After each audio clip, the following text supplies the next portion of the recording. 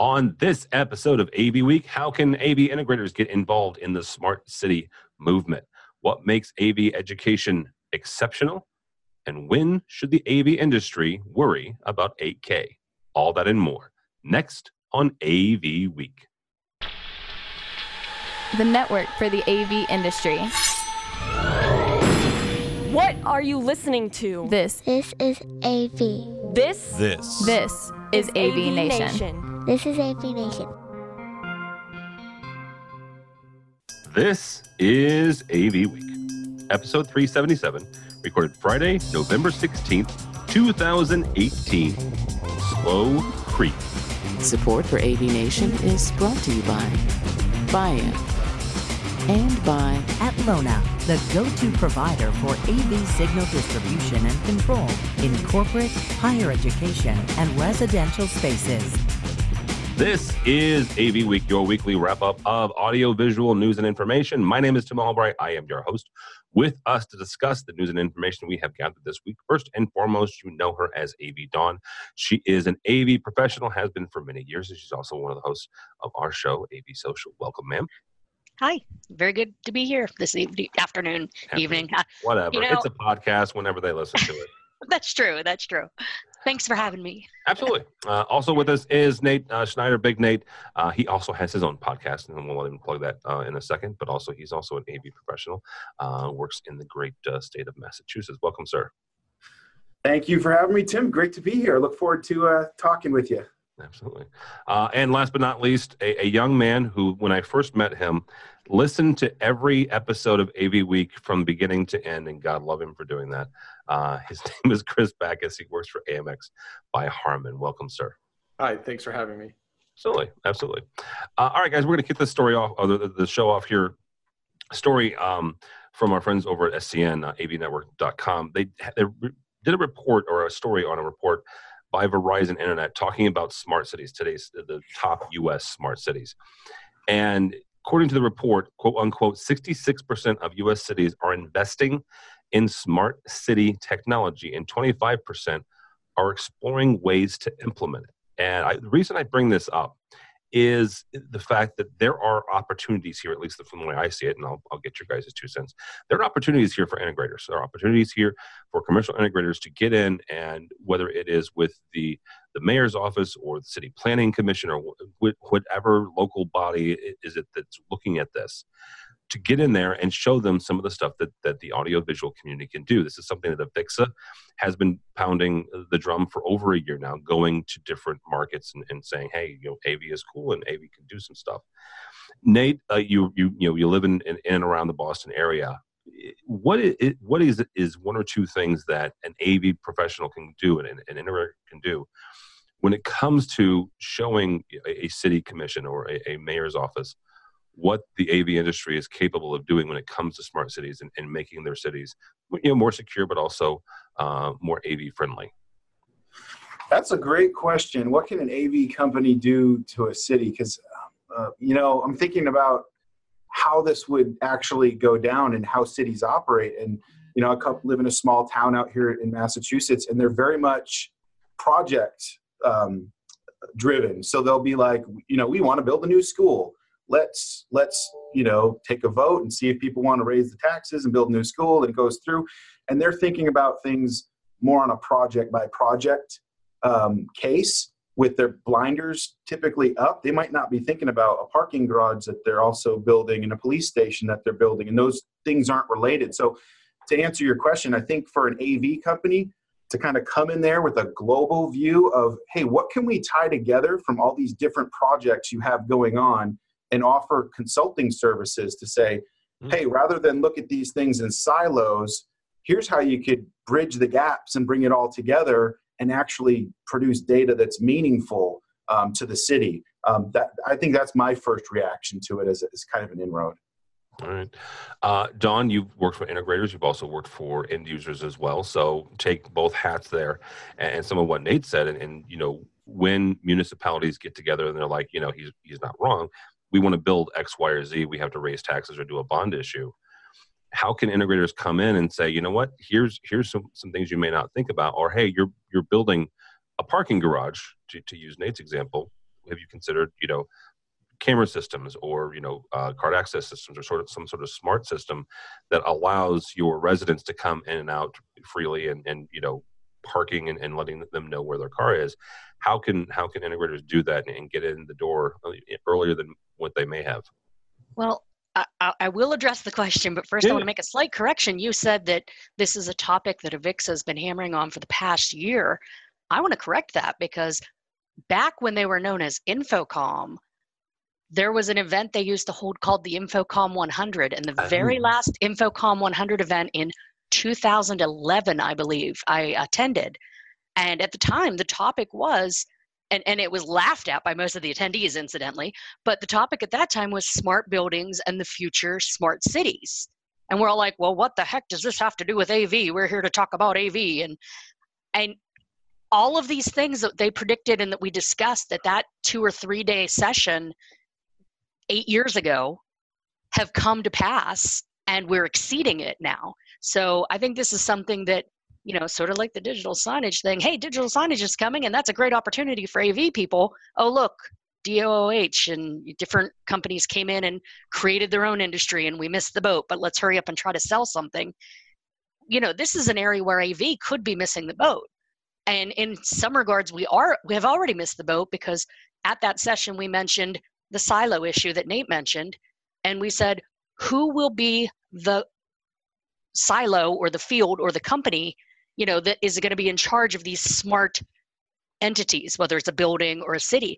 And we said that the AV companies are actually the most qualified to provide the services, to be the point of contact or the overarching control of this smart thing, because we're already used to integrating separate and disparate systems, bringing them together under something like AMX or one of their competitors, and making it all work nice together. Whereas IT works in IT, and HVAC works in HVAC, and traffic lights work in traffic lights. But AV is used to working with all sorts of crazy things and then making it work together.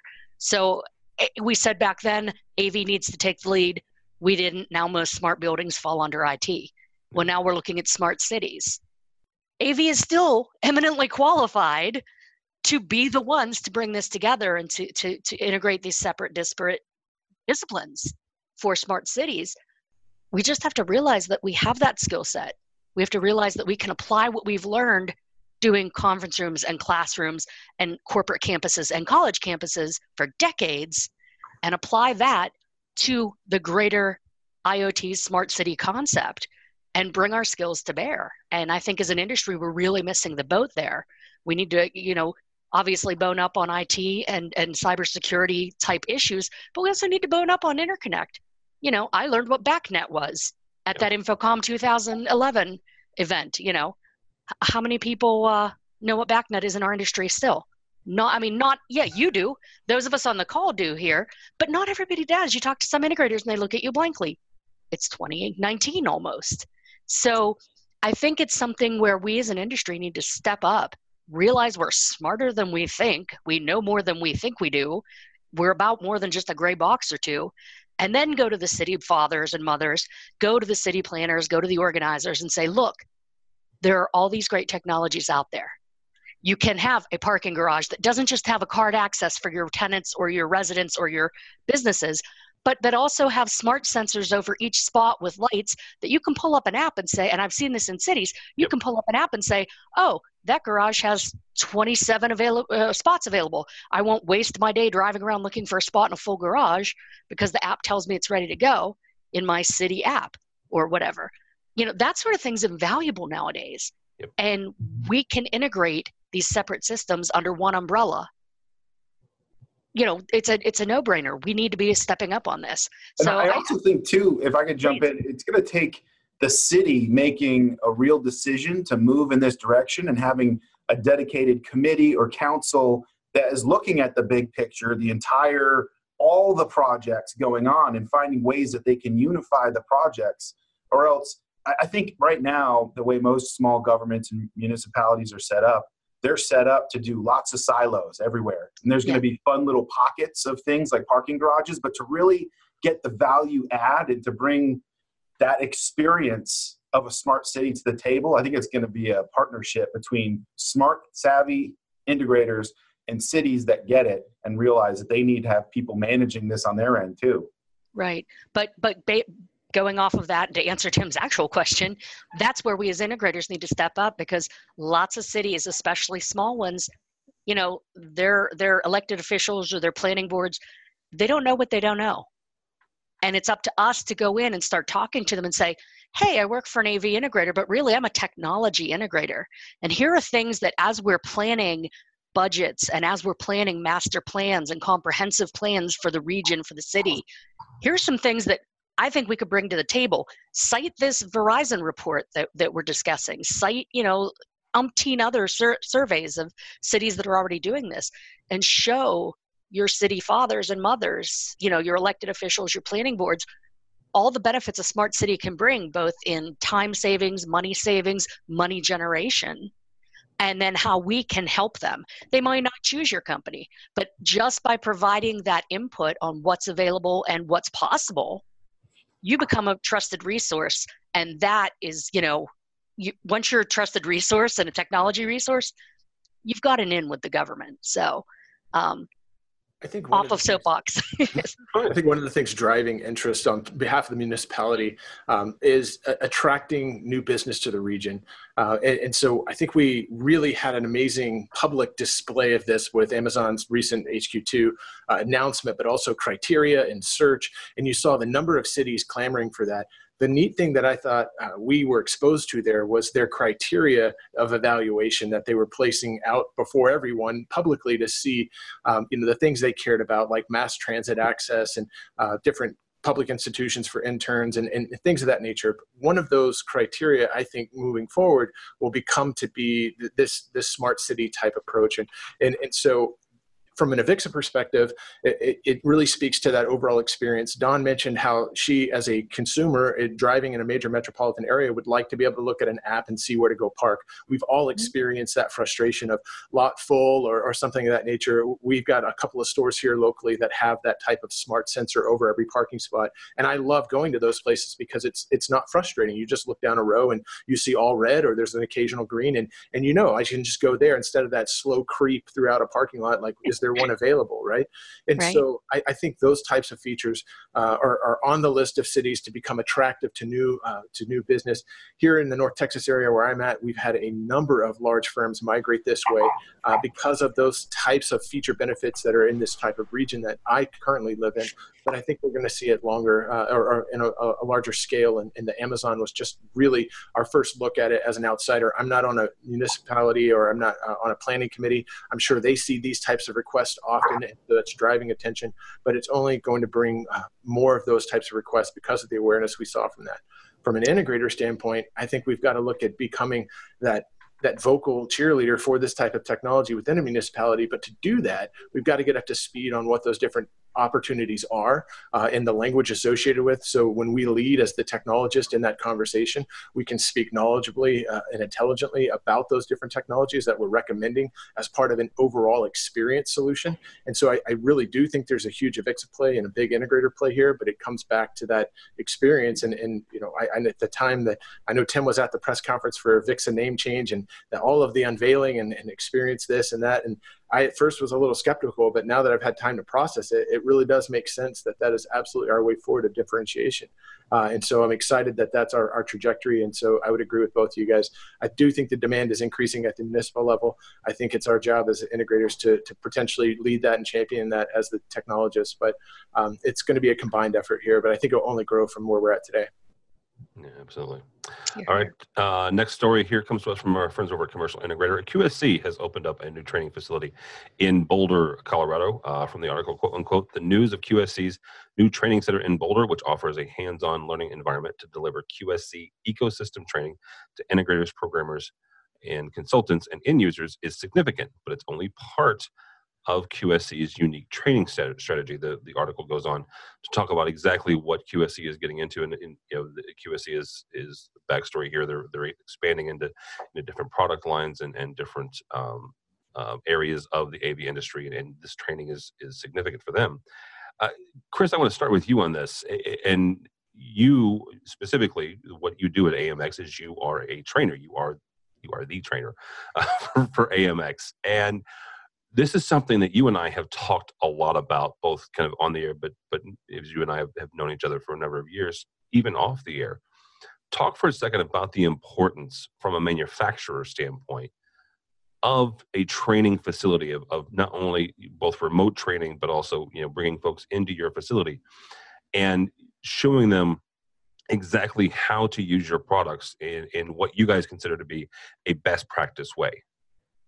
Sure. So today I'm the head of product training for all of Harman Pro around the globe. And so we've got a number of different training facilities. And our goal in creating that training facility is to really serve a number of different capacities. First, we want to provide a controlled environment to teach some of these subjects. It depends on the manufacturer and the level of complexity for the product line that you would need to get into. But it's very common for our integration partners to not have all of this equipment at their desk, right? And so you rarely will have one of every bit of the product line in your shop to be able to practice with and train on. And so bringing them into a controlled environment where we have all of the gear available for them is really, really important. The other thing that the article mentions, though, is really about the online training, right? We really have the ability to deliver training, what I consider just-in-time learning, when folks have a project that's due next week and training isn't available for another month or two, right? So how do I get up to speed on a product, even at a just minimally viable level, to where I can be successful for my customer? And so that's where the online training really comes in handy, the ability to scale that 24/7 on-demand access. But unfortunately, not everyone learns that way, right? So we have to have the ability to do instructor-led training as well. One of the nice things about bringing training into our office is the ability to have access to other resources. In Boulder, they're fortunate to have access to the software developers that are writing the tools that they're training on in that facility. So if you have a question, the hand goes up, why does it work this way?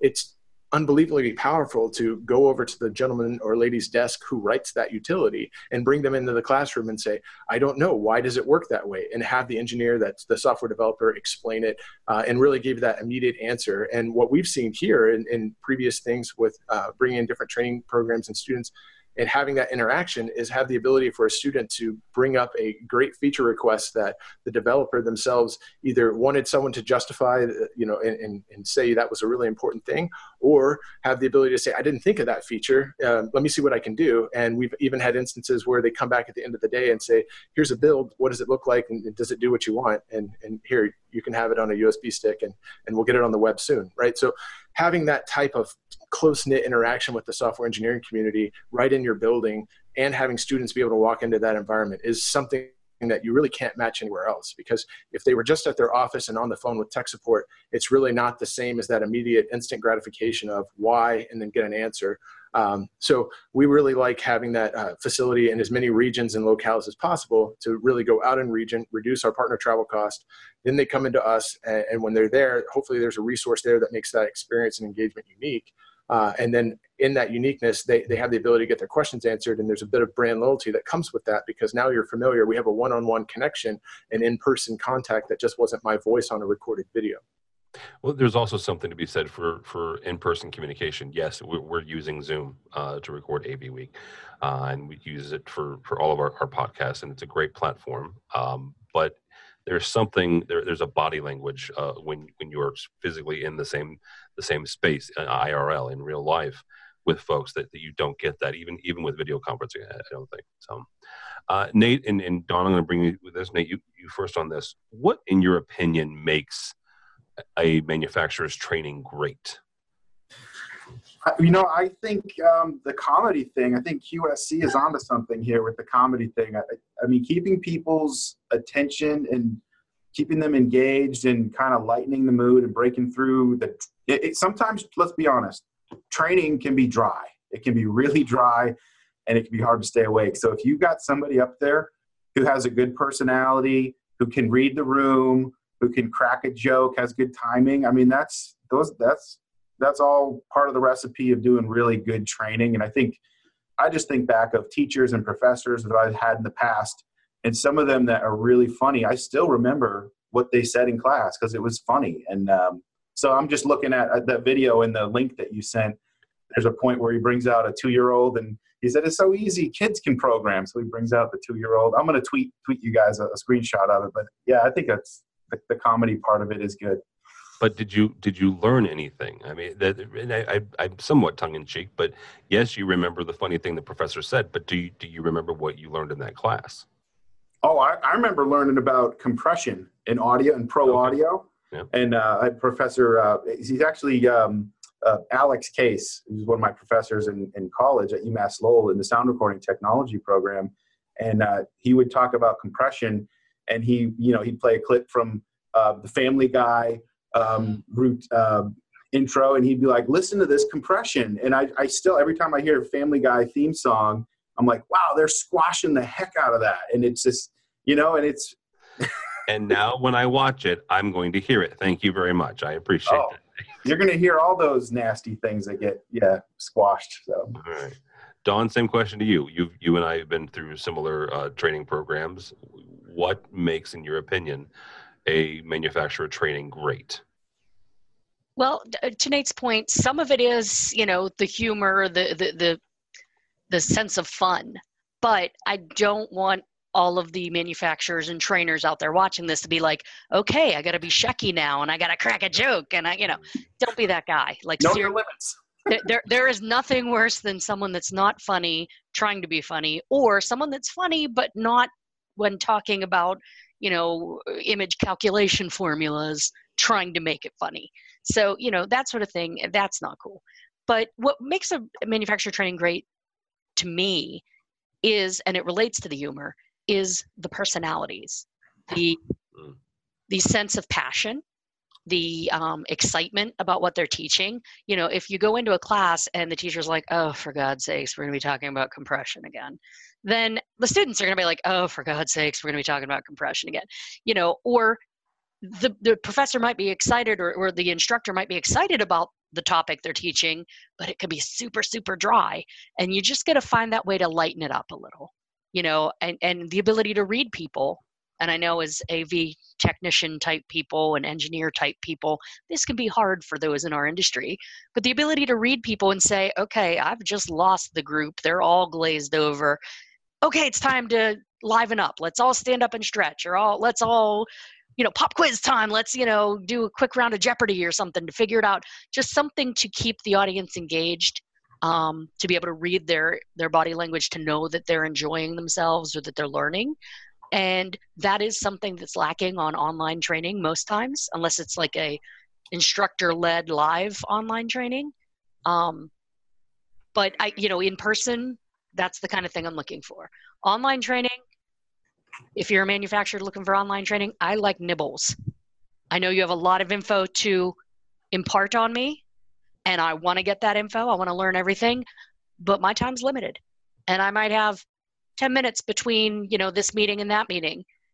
I can have a nibble. I can take a little bit of content, a chapter, something, some of the info, get it processed. Okay, get my brain thinking about that, go to my meeting, come back, have another nibble, and that's easier for the online type education for people to understand, for people to fit into their schedules. Right. I agree, Don. I totally agree that if you have 10 minutes to hop on and learn a little nugget of something, we've really tried to put a time hash or a timestamp into the title even of a piece of content that lets you know what it is. There's nothing worse to me of saying, here's a 30-minute video and the answer's in there somewhere. Right. And so you've got to scroll ahead or whatever, fast forward, play at multiple speeds, or even consume it and then learn that the answer wasn't in there. Right. And so that's one of the mandates that we have, is to make it so just micro learning of here's the specific topic. And that way it's indexable, it's searchable, and you can find it and see that it's 3.5 minutes long and go, oh, yeah, I can dive into that right now, or I've got to come back or be mindful and plan for that. So thank you for saying that. It's reinforcing, what we're doing. So I appreciate that it's well received by some. So. And even worse, when you get that 30-minute video, finding out when you have an emergency and have to leave to deal with a client issue or a room issue 10 minutes in, that, oh, for this class, you can't go back and start over. You've missed that lesson, or you've already watched it. So oopsie, right. That's the worst. So you have to rewatch the initial 10 minutes. Yeah, absolutely. All right, guys. Last story here. We're going to talk about 8K. God help us all. From AV Magazine. I say that somewhat tongue in cheek. Actually, the Japanese broadcaster is already broadcasting in 8K ahead of the 2020 Olympics that's held in Tokyo.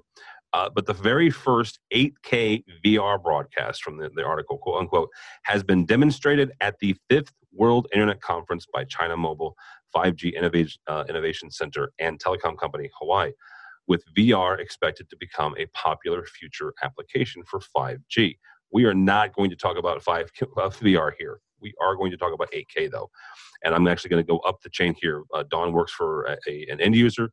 Nate works for an integration. And Bacchus is the manufacturer. So, Don, when does the AV industry have to start worrying about 8K? A couple years ago when it came out. Okay. I mean, done. But the answer, as I'm finding out as an end user more and more, is it depends. It depends on your use case. It depends on your situation. 99% of what I do here at this big end user, 8K is overkill. Heck, 4K is overkill. We're looking at a PowerPoint. Ooh, that can be WUXGA. I mean, that doesn't matter.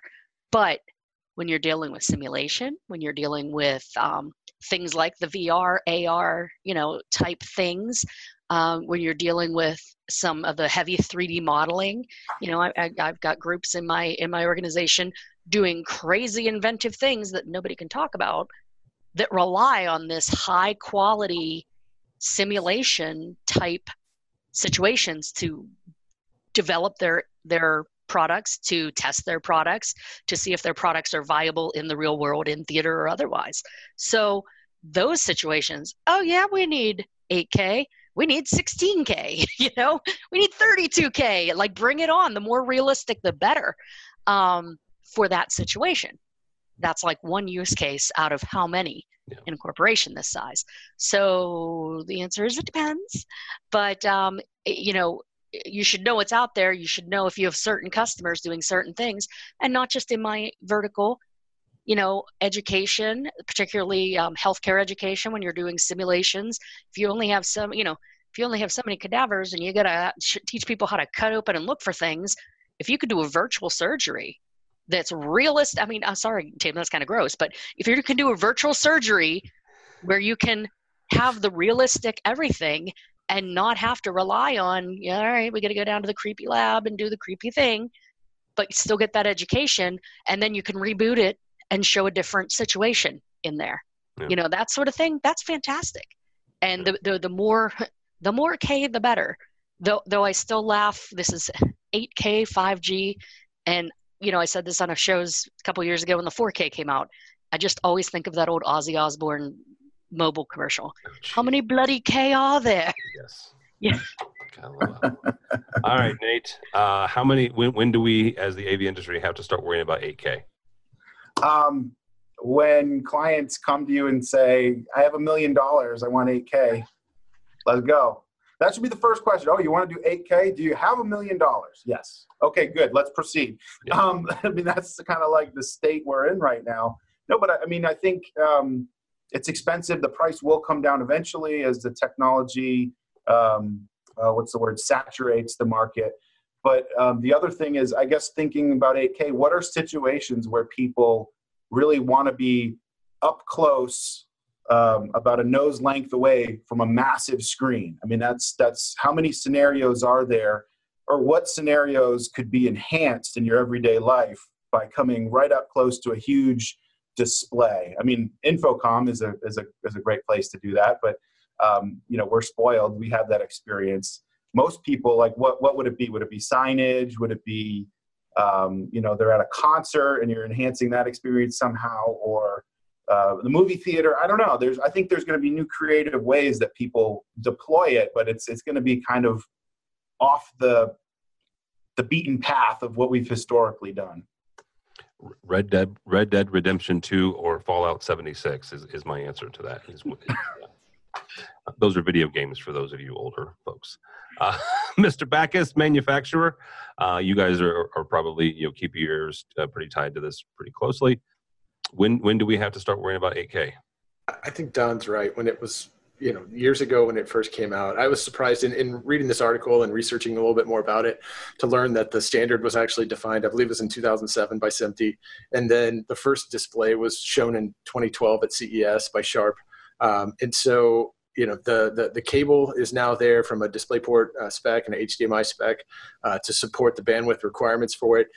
So I believe that time to start has passed, and it's time to pay attention. As for the applications, I think all of this large front view LED has an application there for the size of screens you're getting to. As far as the article itself and the VR element of it, 1 inch off my eyeball, I don't know if I'm going to actually appreciate that 4K or 8K difference, but I think the point is, as a technology, it's there in the market. Manufacturers are creating displays that support it. They're shipping. And so as a result, our customers are going to be asking for it. And so we need to be knowledgeable beyond how many Ks are there. And we need to be, it's 16 times the resolution of a 1080p display. Do we need that, right? And if you do for your application, like Nate said, if you have $1 million, let's go for it. If not, we're at least talking them off the ledge to say, this is bleeding edge technology that you may not need in your application. We might be able to save a little money here. If having 8K is important, even just for bragging rights, that's great. Let's go down that path. We have resources and tools now in the industry to be able to do that.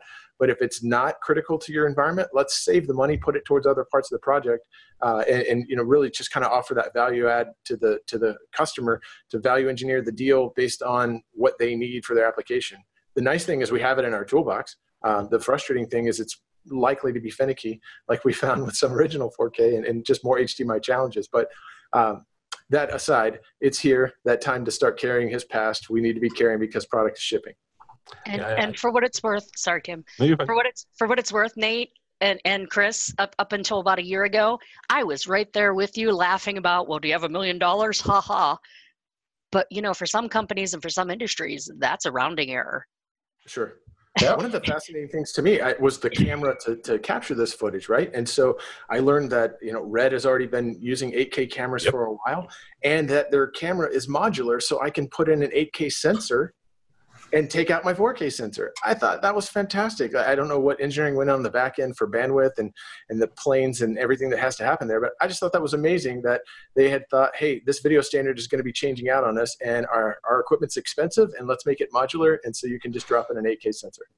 Right on. Yeah, Red has been one of the leading forefronts, at least in capture technology, even back in 4K. And it was 10 years ago, I think, 12 years ago, when I first saw my first Red 4K camera in person, and they are a marvel to behold. Let's put it that way. So, I think honestly, it will the shakeout will be the Olympics in 2020. Between now and then, Sony and Sharp and everybody else that from a display manufacturer standpoint, they're going to be still showing it and still showing custom content. But those Olympics, I think, and the push that the Japanese manufacturers and the Japanese government is making, I think that will kind of really determine where it goes from there. So, all right, folks, that will do it for us for this week. Miss Dawn Mead, thank you so much for joining us. Thank you.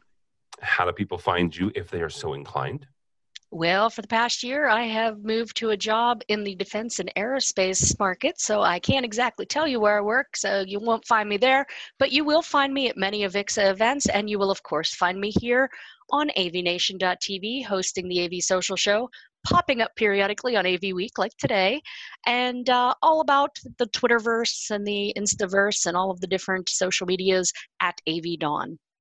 Yeah, actually check out Dawn and Kelly's last episode where they talk about some of the marketing communication challenges that happens with mergers and acquisitions. Not that we've had any of those in the industry this year. True story. Or this week, really. Mr. Nate Snyder, how do people find you, sir? Yeah, so I'm a systems integration manager for a little company that was purchased by a big company a little over a year ago. So Olympus, you may have heard that name. So I'm very much an integrator, but we're part of the Olympus family of companies now. And so you can find me here in Littleton. Our team is growing, and we're doing some exciting things. So it's really fun. I got to go to Spain last month and meet a bunch of European colleagues that work for Olympus as we start to think globally. So really fun and exciting times for us here as the team is growing. But online, you can find me at AV Shop Talk. I do a podcast, and you can follow that on Twitter if you want. I'm taking a little break from the podcasting to really focus on my job right now and put 100% of my effort behind that, because moving into managing takes a lot of more brain power than you would imagine. I think coming from just being keep your head down and design systems to now think about the big picture and the business and growing the team. And there's a lot. So I'm taking a little break from the podcast, but there's a backlog of 50 or so episodes if you are into AV podcasts. So thanks for having me on, Tim. It's been great. Yeah, you should check it out. Lots of really smart people have been on it, and I was on once or twice. So, Mr. Backus, thank you, sir. How do people find you or AMX? Well, you can find me on LinkedIn. Appreciate you having me on the show today. If you have any Harman professional training questions, you can reach out to traininghelp@harmanpro.com. Or hopefully that's all you need, traininghelp@harman.com. All right, very good. My name is Tim Albright. At this point in the season, you can go ahead and follow me on Twitter because the Bears are still in first place. I normally say, don't, but you know what? They're rocking it. So I'm a big fan, and I was a big fan of the Patriots a couple of weeks ago when they played the Packers. So. It was a good game. Let's put it that way. In all seriousness, go by the website for more information about AV Nation. You'll find this program as well as our other weekly, which is called Resi Week. It looks at the residential side of the industry, hosted by Matt Scott, Dawn and Kelly's show, AV Social, and a bunch of other monthly ones.